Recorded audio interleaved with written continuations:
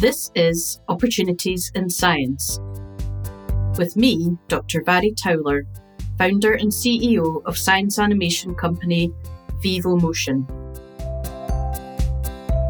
In this podcast, inspiring individuals reveal their interesting career pathways after completing a degree in science.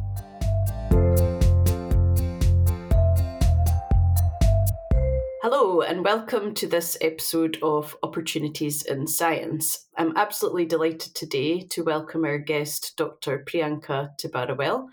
Priyanka is currently a postdoc, but she's going to tell us all about her career path up to this point. So welcome, Priyanka. Thank you for joining us today. Thank you for having me. That's good. So I'll just start right at the beginning in terms of what you studied at university. What degree or degrees do you hold and where did you study about? So I'm from India. So I was born and brought up in India. I did my schooling, my high school in India, and I did my undergrad and my master's in India as well. Mm-hmm. So I did my BSc in biotechnology. And I did my MSc in molecular biology. So the course was called microbial gene technology, but yeah, it was a molecular biology course. And then I came to Dundee to do my PhD, and that's where I know you from as well. Mm-hmm. So yeah, I did my PhD at the University of Dundee, and after that, I moved to Edinburgh for a bit to sort of carry on the work that I was doing. So my PhD co-supervisor, he moved his lab to Edinburgh and he offered me a short postdoc over there, basically to complete off projects and to, finalize publications and stuff. And then I moved to Cambridge and I was in Cambridge for about two and a half years. And then I came to London. So currently I'm a postdoc at UCL Cancer Institute in London. So yeah, that's sort of my career path so far. Yeah, that's good. And what brought you to Dundee from India? Like, it's a big jump. Did you know about life sciences there or did you know somebody? No, I think when I was doing my master's in India, I just had one aim, that I wanted to go abroad to do my PhD because like PhD careers in India, loads of people have PhD careers in India, but it wasn't something that was that recognized. So I was like, okay, I want to go abroad. And then I did my research, applied to different universities. And then when I got the invitation for an interview from Dundee, I remember my master's professor telling me all about Dundee's reputation and, the discovery of P53 and stuff. And he just went, if you get the opportunity, go there. It's one of the best places to go do life sciences research. And I was offered a full fellowship to come to Dundee as well, which was rare for international students then. So yeah, didn't see a reason not to come. It was, other than maybe the cold weather. But yeah.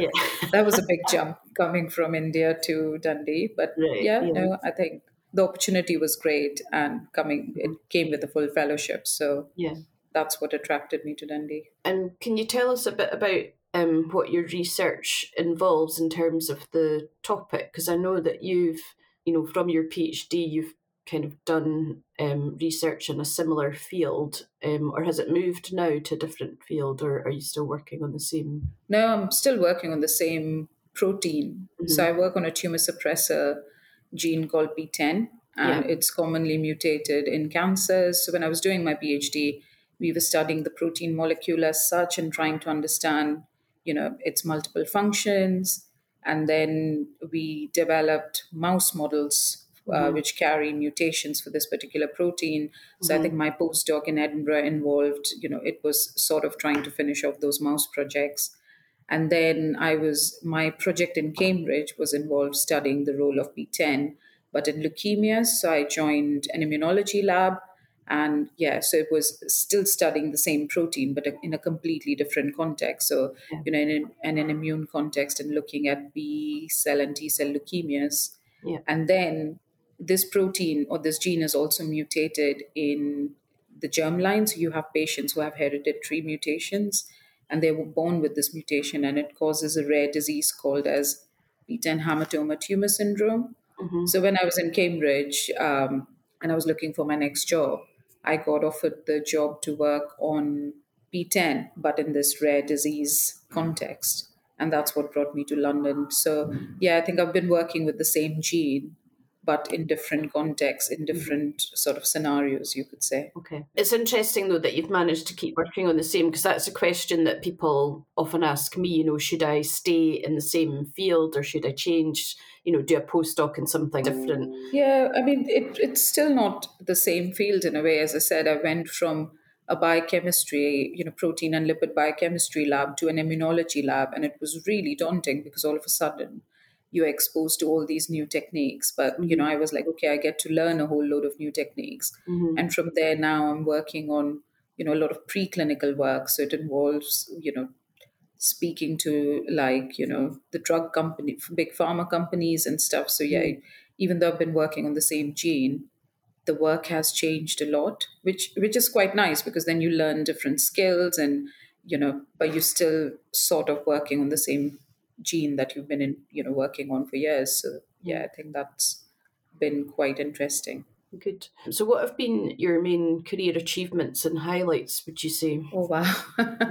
So I guess yeah, doing my PhD was obviously a big one, and I Hmm. think yeah, I think I wish I had a really good answer for this one because it's just been the same PhD to postdoc Hmm. path, and I think the first few years of my postdoc, so the time in Edinburgh, well, that was short.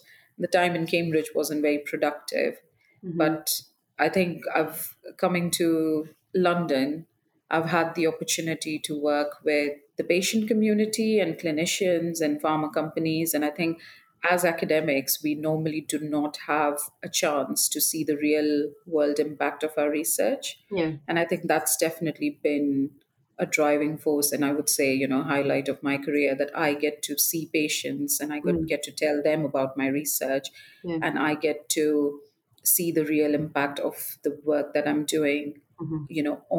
on the patient treatment and on development of therapeutics for them. So I think that has definitely been very different to what it was before. The Yeah. first 6 7 years of my academic career, it was just basic science. So yeah, seeing it have an impact in the real world, I think Mm. that's definitely a highlight, I would say. Yeah.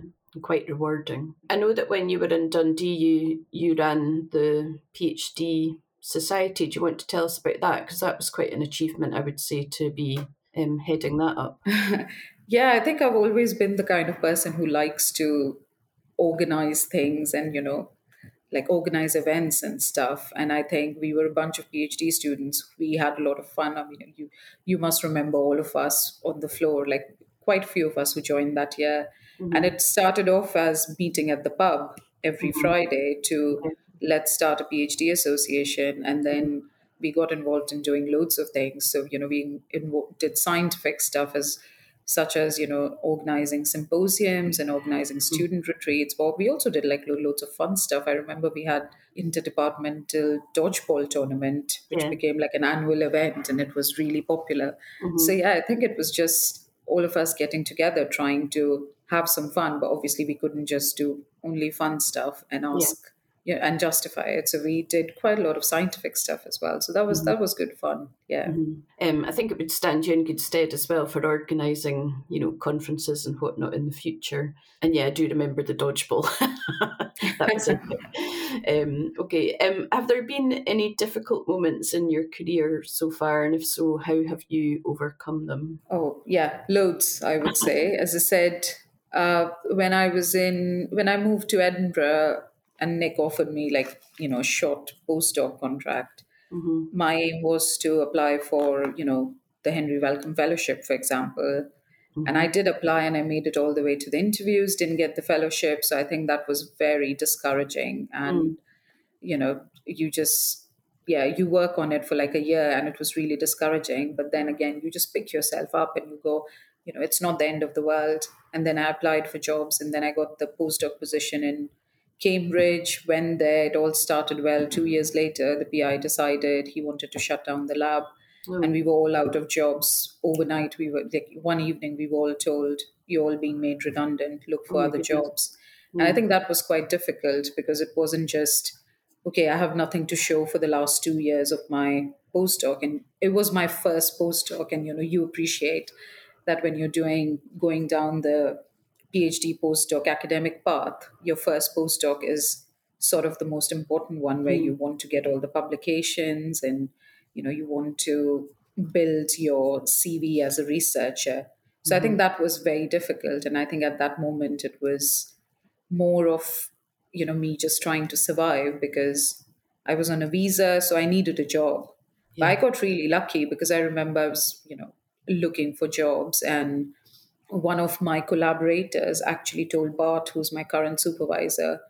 So Bart got the funding to work on this rare disease, and he was looking for somebody who had experience in P10 research. Mm-hmm. And he was just speaking to his PI colleagues, like his collaborators and friends, and one of them went, I think I know the perfect person for this job.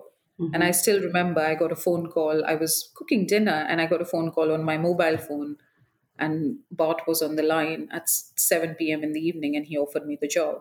So I Wow. think that was definitely, a pick me up. I was like, okay, this is good. Yeah. And then I took the job here, and it's been going well. But yeah, I do have, for example, like a big gap in my career when it comes to publications. And Mm. I think those sort of things can really sort of take you down, and you just feel like, is this meant for me? Am I even suited to do this? But Mm-hmm. then now my publications are coming through. And as I said, that with my current role, I get to speak to patients and I get to Mm-hmm. see my research go into the clinic. So I find that quite rewarding. So I think Mm-hmm. there have been loads of difficult moments, but the only way to get through them is to sort of weigh out in that moment what's good and what's not so good about your job. Mm-hmm. And yeah, you just have to think about all the positives, Yeah. and yeah, just cut yourself some slack and Yeah. go that, think of it as, okay, it's a setback, but it's not the end of the world. And you Yeah. just sort of, Look carry for the on. next opportunity. Yes, yeah. And it's good as well to, build your resilience. But I think, it's not your fault that the PI decided to shut down the lab. That's kind of like a bit unusual in some ways. Doesn't happen that often. Yeah. And Yeah. but yeah, you do need a bit of momentum, I suppose, to get the publications coming through. And now you've got Yeah. that going, so that's really good. What, in terms of, your current job, what skills or qualities would you say are required for carrying out the role that you do at the moment? So my role, I'm kind of considered like a senior postdoc. So I'm Hmm. not just, doing my own project, Hmm. but I'm sort of heading multiple projects in the lab. I'm supervising multiple PhD students. Hmm. And at the same time, I have to interact with the funding body. I have to interact with the patients, the clinicians, the pharma companies. So I think communication skills and all those years of organizing those events when I was a PhD student has definitely come in handy, because I think I Yeah. developed a lot of confidence when it came to how to reach out to people and how to start a conversation, Hmm. and how to organize things. So I think, yeah, communication skills are really important. And you just, yeah, you have to take a lot of initiative to drive the projects as well, even though you've got projects and stuff. But if you want them to produce as many results as you want, then yeah, you need to be quite proactive and Hmm. sort of take the initiative for that as well. Hmm. Yeah, and I just think, having that sort of a relationship with everybody you work. So we are a team of around 6 or 7 people, Hmm. and we work together. So we've got like technicians and PhD students, and we all work together as a team. We have a lot of fun, but we Hmm. get quite a lot of work done as well. So at the end of the day, it's important to have that team spirit, and you know, make sure you're having fun as well when you're doing the work. So I think those are quite those are sort of the skills that help me carry out my current role. Yeah. So that's definitely a good one, having fun in what you're doing. Yes, Otherwise, it's not worth absolutely. Yes. it. Good. Has there been anything that's helped you along the way in making your career decisions? Do you have anybody like a mentor that you speak to, or I don't know, family or friends? How do you decide, or has it all just been kind of serendipity, like, landing that job? No, I think loads of people have, helped me along the way. So my supervisor, obviously he's been my mentor for the last few years, and he's always been very supportive of what uh, you know with your career aspirations. For example, I'm supervising PhD students, and one of the things he strongly believes in is if you're supervising PhD students, you should get the credit for it. So he worked really hard to make postdocs as official supervisors for PhD students, which is quite Okay. unusual, Yeah. where you get the recognition for it. Yeah. And not just that, he's given me sort of the he trusts me enough to now sit on these meetings with the pharma companies and stuff. So he's been a mentor when it comes to advising me what I should do. But not just that, he's given me a lot of opportunities Yeah. to make, to build the network and the collaborations I need. And I think now I've developed skills to, if I wanted to go and work in a pharma company, stay in research, or I mean, I would still like to continue doing research, but maybe in a pharma company, I think he's helped me to build those contacts and stuff. So I think that's been very helpful as a mentor. He's been Yeah. very helpful. And then there's, obviously you rely on your family and your friends. So my partner, he's been very helpful at times when I've just gone, you know what, I can't do this anymore. Mm-hmm. He's been the one who's shown me, he's the one who's talked sense into me and said, look, these things happen and you're going to have low moments, Yeah. but you need to think about the positives, and you need to think about your aspirations and the fact that you're so passionate Mm-hmm. about what you're doing. And I Mm-hmm. think another driving force for me has been the patients, because I go and interact with them, Mm-hmm. and just speaking to them, and how much faith they have in you, and every time you tell them about your research, just how excited they get and how grateful they are for the research that you're Mm-hmm. doing. I Mm-hmm. think it really really drives me. So every time I go and meet one of the patients, I come back with new motivation and enthusiasm to carry on the projects. Yeah. And now I'm involved in the patient charity as well. So I ended up joining the patient charity as a trustee because I wanted to interact with patients more and help and give back to the patient community. Yeah. So yeah, even if there are times when I'm like, I'm not sure I want to do this anymore, Mm-hmm. I just think about all, the patients, they definitely drive me, and they are a big, they're a big motivation for me to continue doing what I'm doing. I think that's great that you've got the chance to interact with them like in person because I know when I worked in the lab there was no patient interaction even though you were working on disease models etc. It was so far removed whereas you're getting to see the real results or Yes. like you say the motivation for doing the research and finding cures etc is right there. So I think that's brilliant what you're doing and also the work with your charity as well. So, just finally, Priyanka, what advice would you give someone who is looking to start a career in science? Well, I mean, your podcast is a very good example of, when you start a career in science, it doesn't mean that you have to go down a traditional route and stay in research or even go in research. Like if you want to do a degree in biomedical sciences, you can do an undergrad degree in biomedical sciences, and then there are loads of routes. There are loads of career options. And then if you do a master's, there are loads of career options. I think after every stage in your career, or after every degree you do, there are loads of different options for you. So Mm-hmm. if you are somebody who's curious about biomedical sciences, and if you want to, if answering questions is your thing, then go for it, because it is an interesting area.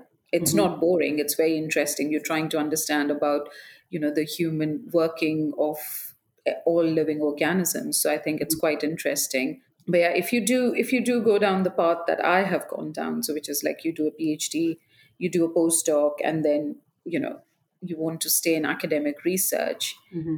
you need to have the passion for science. It is, yeah, you have to think about what you're giving to the community through your research.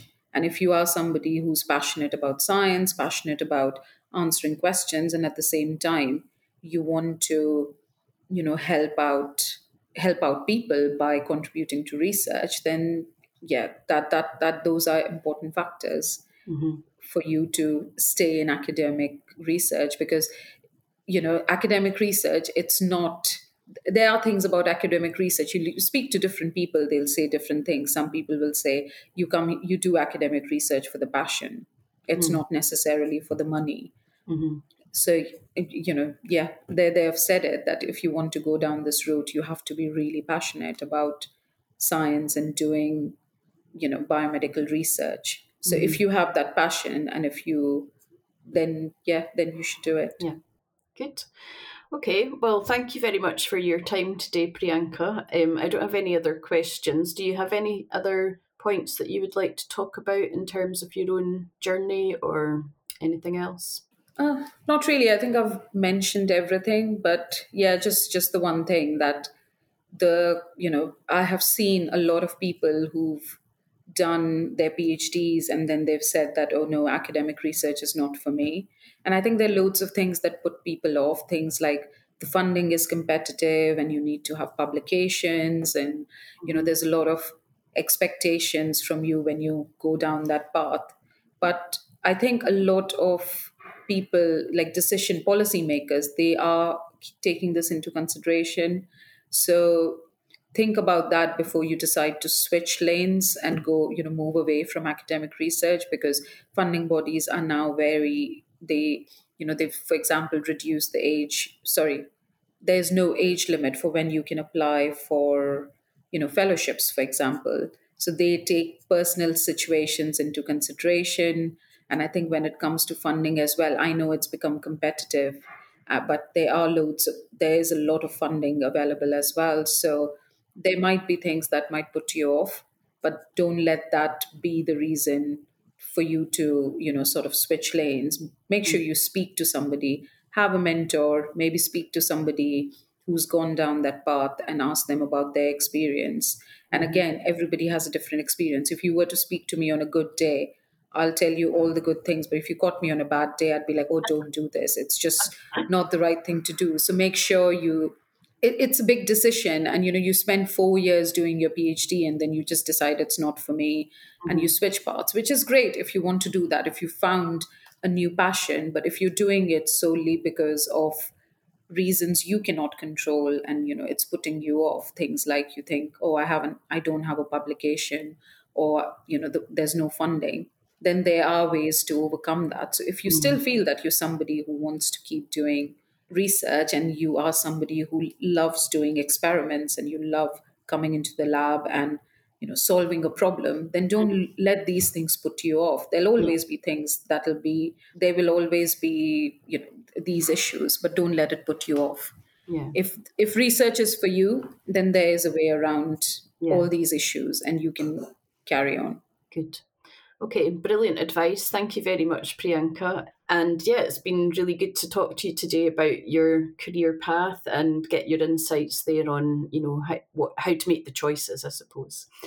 So thank you very much for your time today, and it's been great to speak to you. Thank you. Thank you very much. Thanks for listening to Opportunities in Science with me, Dr. Vary Towler, founder and CEO of science animation company Vivo Motion.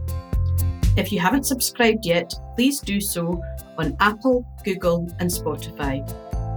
We look forward to you joining us for the next episode. Bye for now.